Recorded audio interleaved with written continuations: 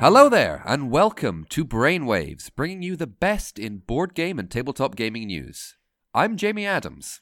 And I'm Ian McAllister, and joining us this week is a man who's an interviewer extraordinaire, journalist, giant of the Scottish tabletop gaming scene, and hopefully he'll be able to help us out with the weird problems in the basement, for I believe he is a wizard.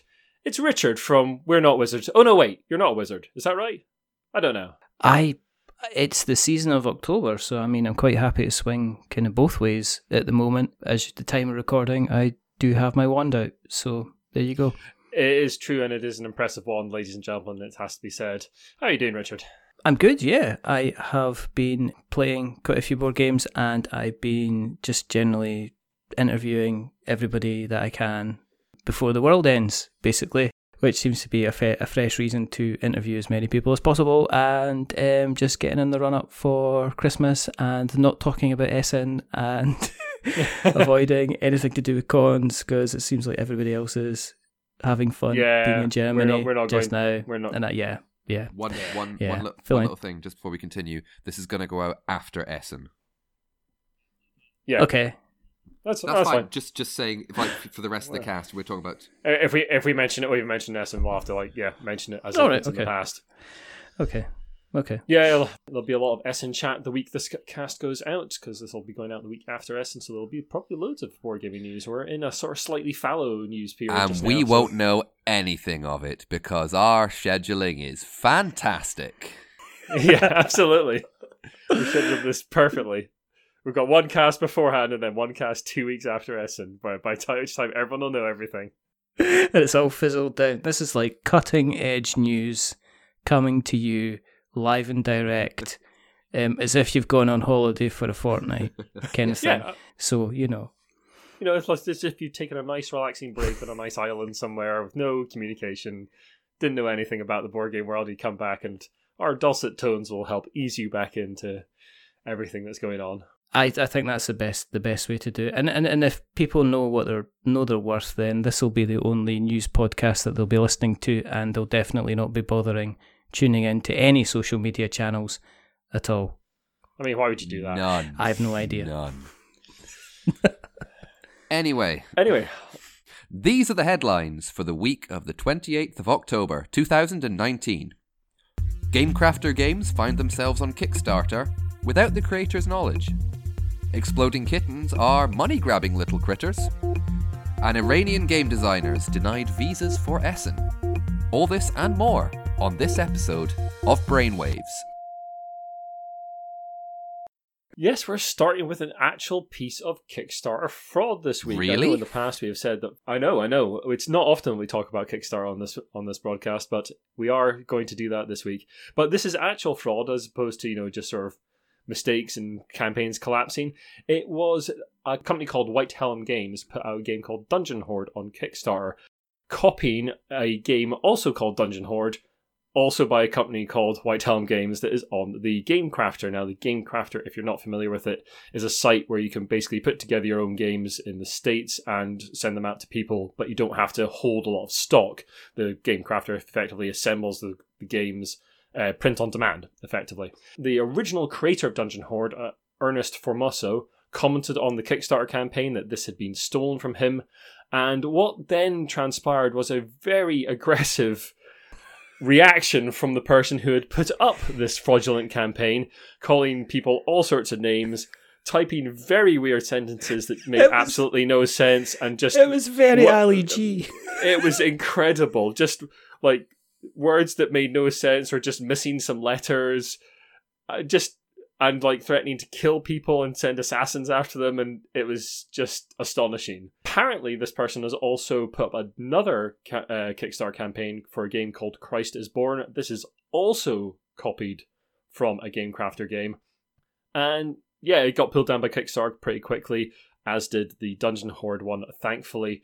It's just another reminder to check what you're actually getting from Kickstarter. And it is slightly worrying that Kickstarter kind of let this stuff through. I know they can't check everything, but it seems a little odd, especially there's some weird tiering going on in the Dungeon Horde campaign, and the whole thing didn't look legitimate. It looked very odd and strange, which is why I think people started to look into it. Just an absolutely incredible thing. Yeah, I'm just surprised that Kickstarter as a platform doesn't have ability to check for kind of almost like self kind of plagiarism.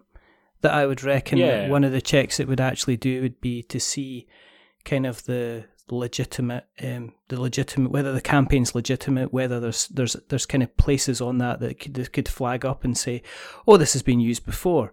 Yeah. You know, I can see that on existing campaigns, people using templates and stuff like that. But it just strikes once again that Kickstarter seems to be a place which is quite happy to collect the money without having kind of any of the realms of responsibility for the behaviour that it kind of entices, or, you know, can see it's on its own platform, which is kind of surprising to me.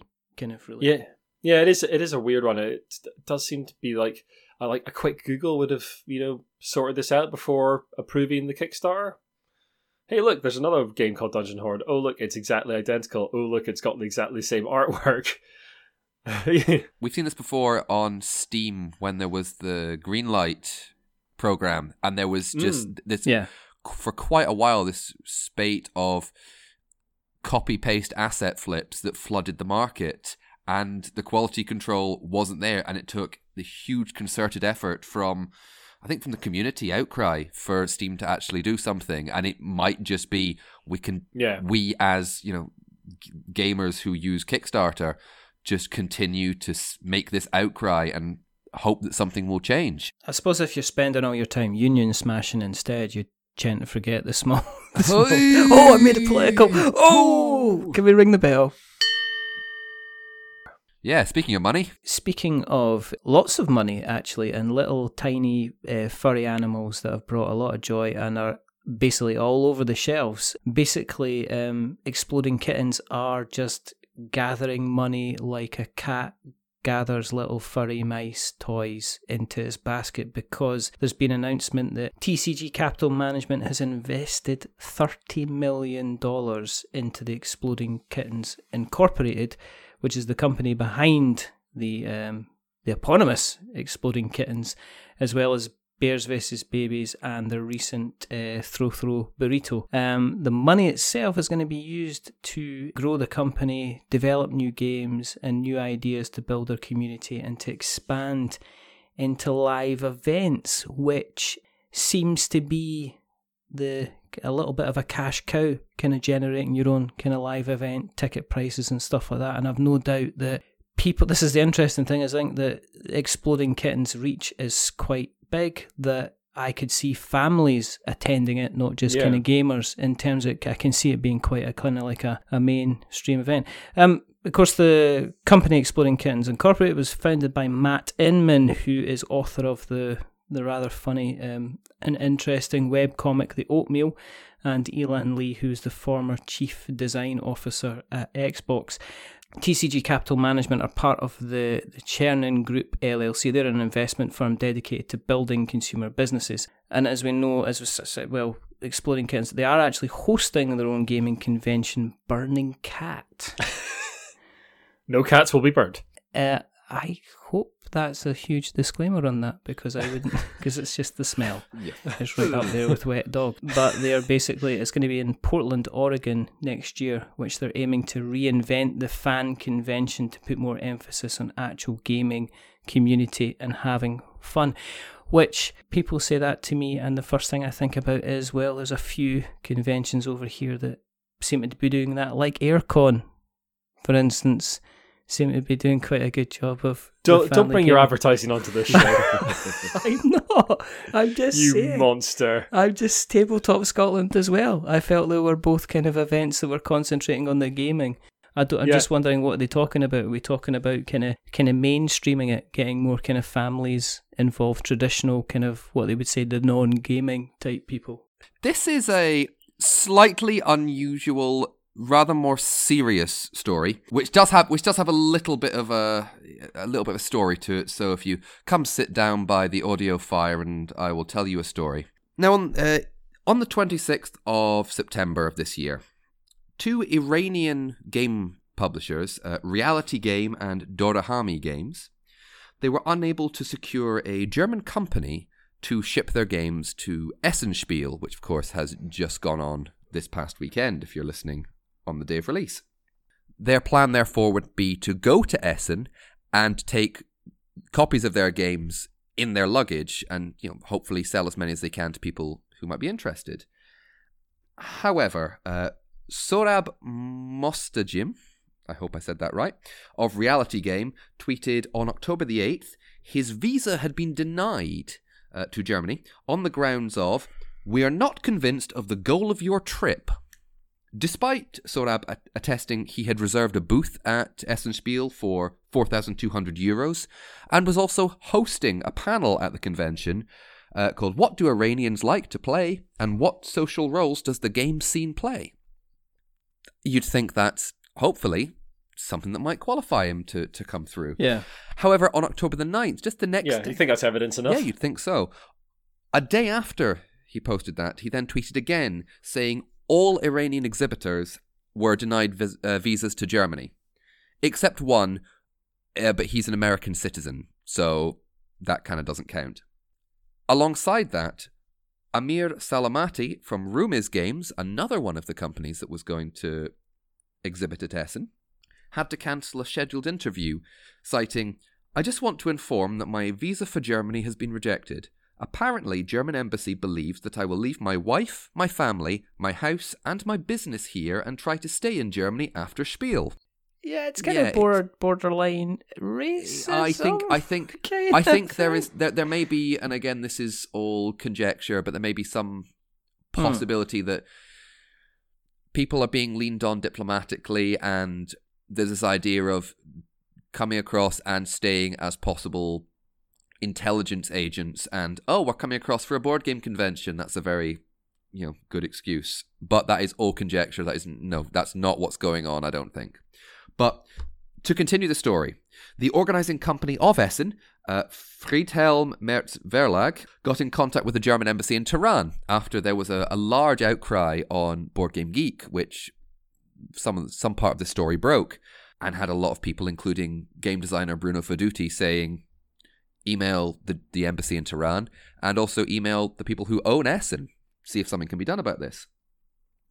Alongside this, the Iranians who had had their visas denied had also sent an open letter to several European organisations, which we will link to in the show notes, a copy of it via Instagram. However, they did say it was unlikely this would be resolved for this year's Essenspiel.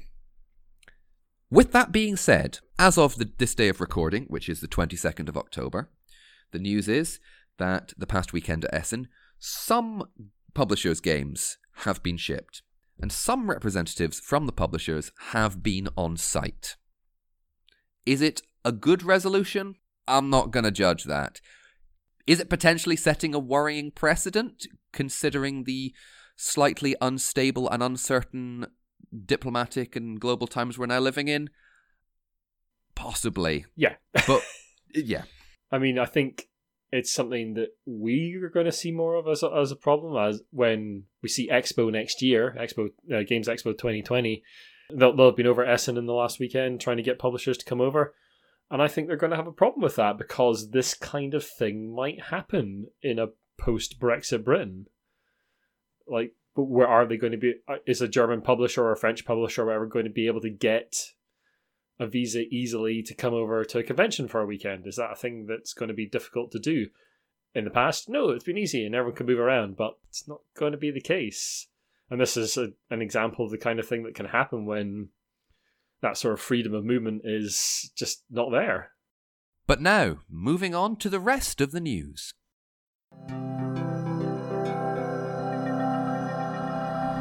So we're back to Kickstarter again. I've got all the Kickstarter news this week, and this time it's yet another board game tablet is going to be hitting Kickstarter right now. This is the Game Board 1, a 16-inch by 16-inch tablet, which is designed for tabletop gaming. It's designed by Rob Wyatt, who is the system architect on the original Xbox. He's formed a company called The Last Game Board, which he is CTO and co-founded with CEO Shail Mehta. The Kickstarter campaign launch was just days after reports that Wyatt had left the Atari VCS retro console project, claiming that he hadn't been paid for his work for 6 months, which is not great. They want the Game Board 1 to eventually be able to interact with physical pieces like an RPG character, keeping stats and aiming for buying individual games, or a Netflix-alike system for games and pairing your mobile with the tablet as a controller. Sort of stuff we've seen from other projects like this in the past. It's $349 to back, which is not exactly cheap, considering a Switch is in the $300 range these days. Yeah. Yeah.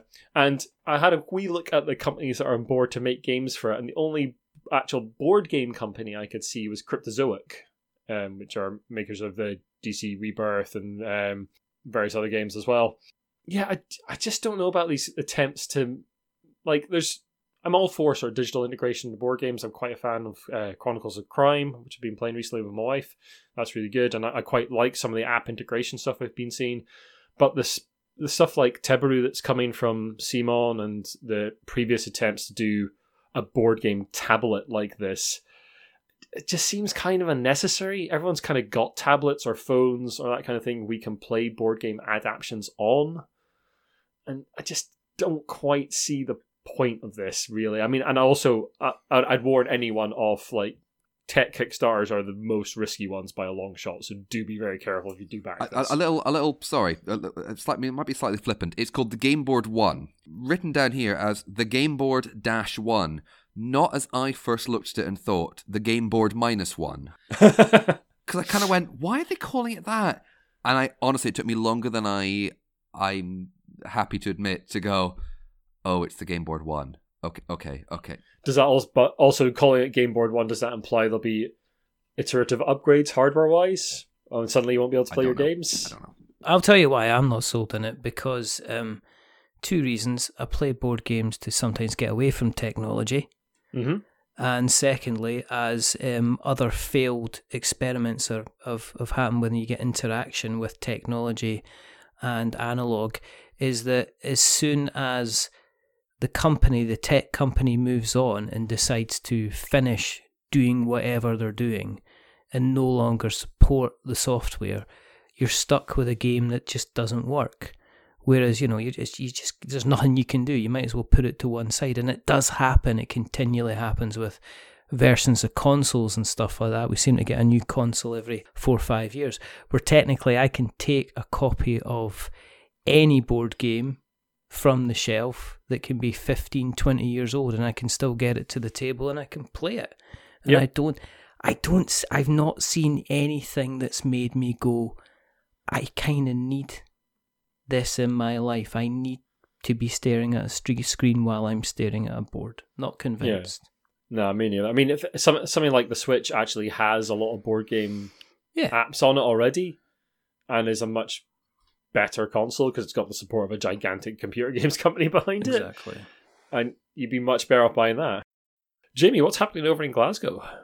Many, many things, Ian. You know this. It's a very happening city. But a group of academics at Glasgow University has put their heads together, and they've come up with a way of making family law apparently engaging and enjoyable, and that is a board game called Legally Wed, which apparently sees players, according to the release, race around the board to be the first up the aisle, completing various steps along the way. No sniggering back there, you two. Completing various steps along the way, including the legal formalities required for a valid marriage. Which I'm always happy, as a fan of Genius Games, the company who puts STEM-focused subjects as board games, and who I own a copy of Cytosis, the cell biology board game, and at UK Games Expo this year, Ian and I played Periodic, one of their new games about the periodic table. Very much enjoy. It was good. I'm less wary than other people might be on edutainment games. Now, Felicity Beaton, who is one of the designers and one of the academics, has said, "We think this new board game is a great way to help raise public awareness of some of the complexity of the law around marriage. another one of the designers, Dr. Frankie McCarthy, said, "We weren't trying to make a game initially, but we've always been interested in different ways of engaging our students in the area of family law." Now, I am no lawyer. Is family law hard to engage with? It makes it sound like it's a bit difficult. Anyway, the designers of Dr. Frankie McCarthy, Felicity Beaton, and Professor Jane Mayer, head of the Law School of Glasgow, collaborated with a graphics company and produced a prototype, which was released last month, and they're aiming for a commercial release sometime next year. Now, I am generally... Okay, then. Yeah, I am all for games trying to make subjects that are maybe a little bit out there, a little bit difficult, hard to engage with, easier to understand. As I've said previously, Cytosis is a game about cell biology. Now, I did a bit of higher biology and advanced higher biology, and I really enjoyed it. I kind of didn't understand it, and Cytosis has kind of helped me. I don't know about you, gentlemen. Yeah, I mean, it sounds fairly basic from a game point of view, but I'm always interested when people use games to educate in an educational sort of setting. I know that Juniper Green board games that I go to, they recently helped out the Midlothian Science Festival with a sort of board game day, doing things like Cytosis, some of the Genius games, and things like Photosynthesis, sort of science, the games with a sort of science inflection as well. Yeah, it's good to see that kind of stuff, and I think we'll see more of that as board games take more of a hold in a sort of wider social context. It's good.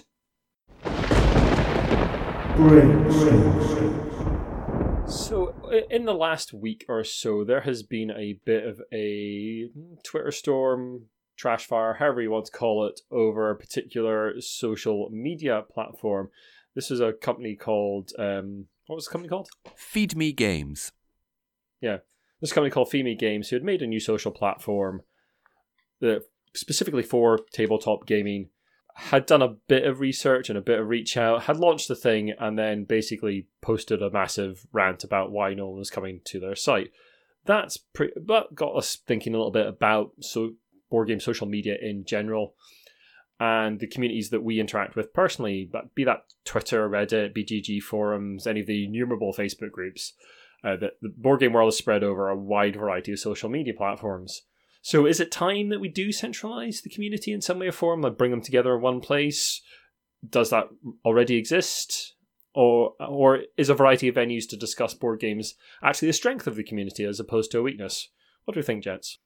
I will say, if I can go first, that I think that the percentage of interactivity regarding board games, I think there's a vast majority of it doesn't happen online. To be honest, and I think that there's in terms of community, a lot of people will think about, they think about online community, but the offline community in board games is certainly an awful lot. To a lot of people is the reason that they go out on a Friday, or the reason they go out, once a week to kind of meet physically with people and to interact physically with people. And I think that, and people have certain parts of the community that they interact with because they want to, and certain parts of the community that they interact with because they have to in order to maintain a certain level of presence. So, for instance, I very much enjoy interacting, say, on several groups like, say, Sporadically Bored. I love going into that group because it's really good fun.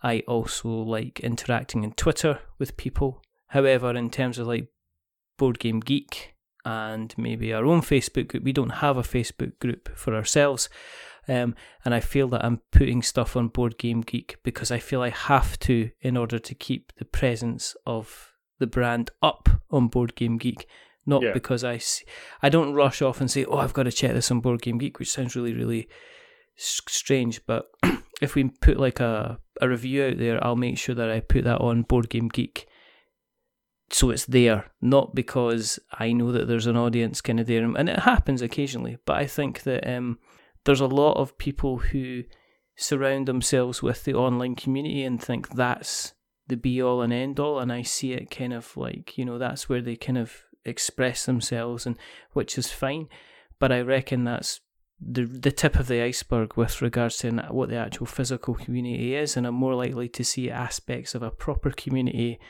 maybe when I visit a con, when I go to like Tabletop Scotland or something like that, when I'm meeting people face to face, these are people I'm meeting that are, you know, friends and stuff like that, I think.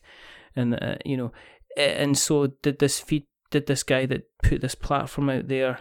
There's several big mistakes that he made with it. That's fine. I mean, it's baby steps. I think, you know, peeing in the bathwater and throwing a hissy fit, which was absolutely hilarious at the time, you know, and, you know, I don't think everybody kind of joined in underneath and went, ha ha, kind of, you made a big mistake, which is fair enough, you know, people do that. But also, we don't need it. I'm not sure we kind of need it. I'm not sure we need a dedicated platform, because I think that you can end up being surrounded just by it, and I think people would be interested, then they would just jump away because they're more interested in other things and people than they are just talking about board games non-stop. For all that Facebook has been in the public eye for various negative issues over the past couple of years, it is that accessibility that sadly is, you know, one of the main draws for having so many different, for example, Facebook gaming groups going. I can look and see how my family are doing, how my friends are doing. Oh, I can also see, you know, what people's thoughts are on this new game that's come out, or people have got things to trade. This is great. This is accessible. I'm able to get this all in one place. Yeah, I think there can be leads to kind of like polarization of, depending on if you feel you're fitting in the right way with the community as well, because I've recently seen kind of cases of Facebook groups being open up which are saying we are not going to censor anybody and it's all about free speech, but it's actually people saying some fairly kind of using it as an excuse just to say some fairly nasty things. So it's not a case that they're saying, oh, I'm here to give my point of view. It's a case of, I'm here to say some kind of nasty things because I know if I say it in other certain places, people are going to say, hang on, why are you saying that, kind of thing. There's a certain level of responsibility. So just interested. Yeah, board game community is still kind of growing and changing, and we'll see what happens over the next couple of years with it. I think, you know, and again, I'll just reiterate, I just don't think the online community really wholeheartedly represents the hobby and the people that I know. A lot of people who I play games with on a regular basis who care nothing for Facebook or Twitter or even Board Game Geek in some ways as well, and still are, you would consider that they're still vibrant members of the community because they are getting down and probably doing what an awful lot of social media folk aren't doing, which is actually just playing games for the fun of it and not playing games because they're having to review them or comment about them or make sure they know stuff about them so they can talk about them, kind of thing, which is a strange irony. Yeah, I was going to be like, oh yeah, I agree. You should play games just to have fun and not to talk about them on a podcast. Oh no, wait, hold on a second. Yeah, it's an interesting thing that like we were talking about earlier in the cast. Exploding Kittens, for instance, is one of those games that doesn't really care about Board Game Geek at all in any way or form, because its audience is completely different. Unlike yourself, Richard, that I post to some places because I have to. Like I have a Facebook page for the Giant Brain because it's free advertising, and why wouldn't I? We do have a group, but I really need to shut it down because I don't do anything with it at all. And Twitter is my main sort of source of interaction for social media, mostly because my primary interaction with the community is writing, and Twitter is for that. I don't use Instagram as much, but someone like Ross from More Games Please does, because his primary thing is taking photos of board games, and very good photos of board games. But yeah, I agree. I don't think we need a central reserve of social media for the hobby. I don't think you can really make that happen either. It's just too difficult to actually establish that and make it a thing. I mean, there's so many social media platforms, and the reason for that is everyone likes something different. That's the reason there's not just one. And variety is the spice of life, and we each find our own things that speaks to us, and that's my 2 cents on that. I think just the case of if you're actively trying to kind of engage across all social media, there's naturally some that you'll find an awful lot easier to do and that you'll enjoy and you'll end up interacting with kind of more.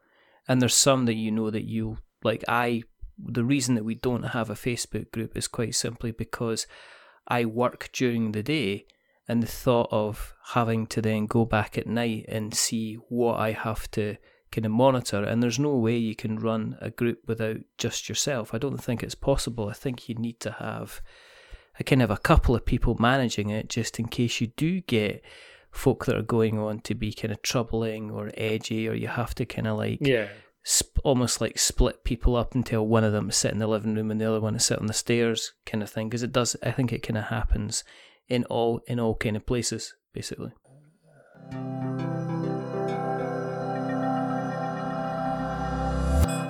And now, a word from our sponsors.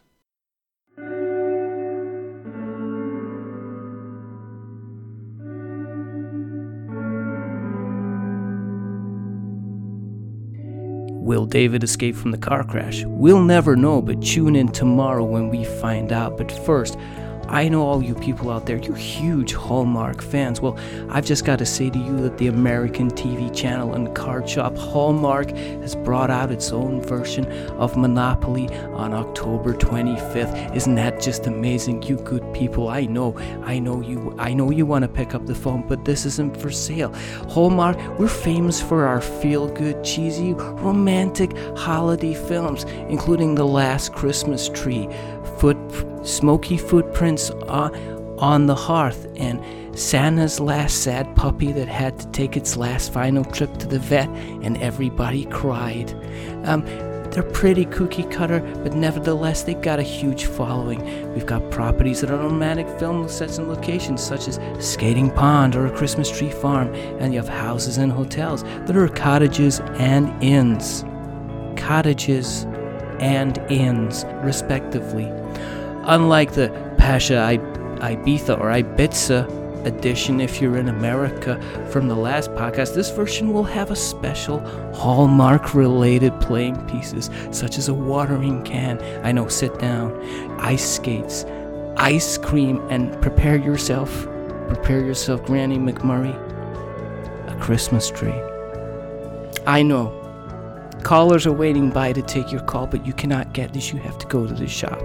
It'll be available on Target.com. That's Hallmark, the Monopoly game, available October 25th. And now, back to our regularly scheduled program. And before we go, just to skate away from the Monopoly car, there was an interview about a year ago. This story's just popped up again. It's an interesting story. It's worth a wee mention. There was an interview last year with the musician Graham Nash, formerly of The Hollies and Crosby, Stills and Nash, on Sirius XM, in which Graham Nash talked about playing Risk with the one, the only Mr. Jimi Hendrix. And I will quote Graham Nash here. "Jimmy would play Risk on acid, and I never, and me personally, ever beat him at all. He was unbeatable at it. He was a military man, you know. He's a paratrooper, and I don't know whether you know that about Jimmy, but no one ever beat him at Risk." Brainwaves for all your dead musician board game news. Dear. And next week we'll be talking about why Mark Bolan from T-Rex was excellent at Guess Who. Spoilers, Richard, spoilers. Before we go, we'd just like to give a little shout out to our executive producers, the Lucky Sparrow Gaming Cafe, and especially this week because Kathleen and Robert from the Lucky Sparrow Gaming Cafe got married this last weekend. So congratulations, folks.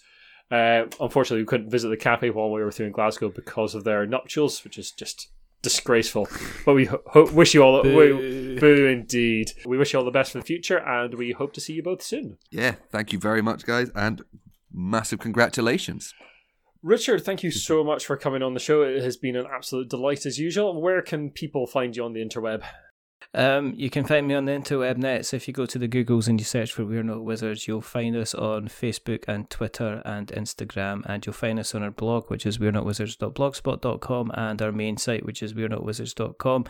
You'll find us on all the podcast catchers of choice. That's all the podcast catchers with the word pod and the word cast in them, and some that don't have the word pod or cast in them, such as, say, Spreaker. If you have enjoyed the show tonight, then I suggest you go to Apple Podcasts and you search for The Giant Brain and Brainwaves, and tell other people about it first of all, but also jump on just now to Apple Podcasts and give these 5 fabulous people a rating, a review, and definitely give them as many stars as they allow you to do. I believe it could be 6, it might be 4, but if you aim for the middle, which is 5, that would be absolutely fantastic. Well, that's basically my job done. I'd like to thank everyone for listening. As like Richard says, do give us a review and rating on iTunes and share our stuff about, and do the same with Richard's podcast, where he interviews all sorts of fabulous guests, and you can find us on the usual places: Twitter at The Giant Brain, Instagram or Giant Brain UK, our Facebook is The Giant Brain, and you can find our website at giantbrain.co.uk, and do give us an email about anything on the show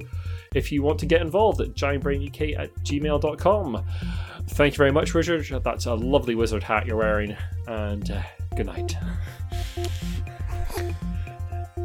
No, good. Just let it be.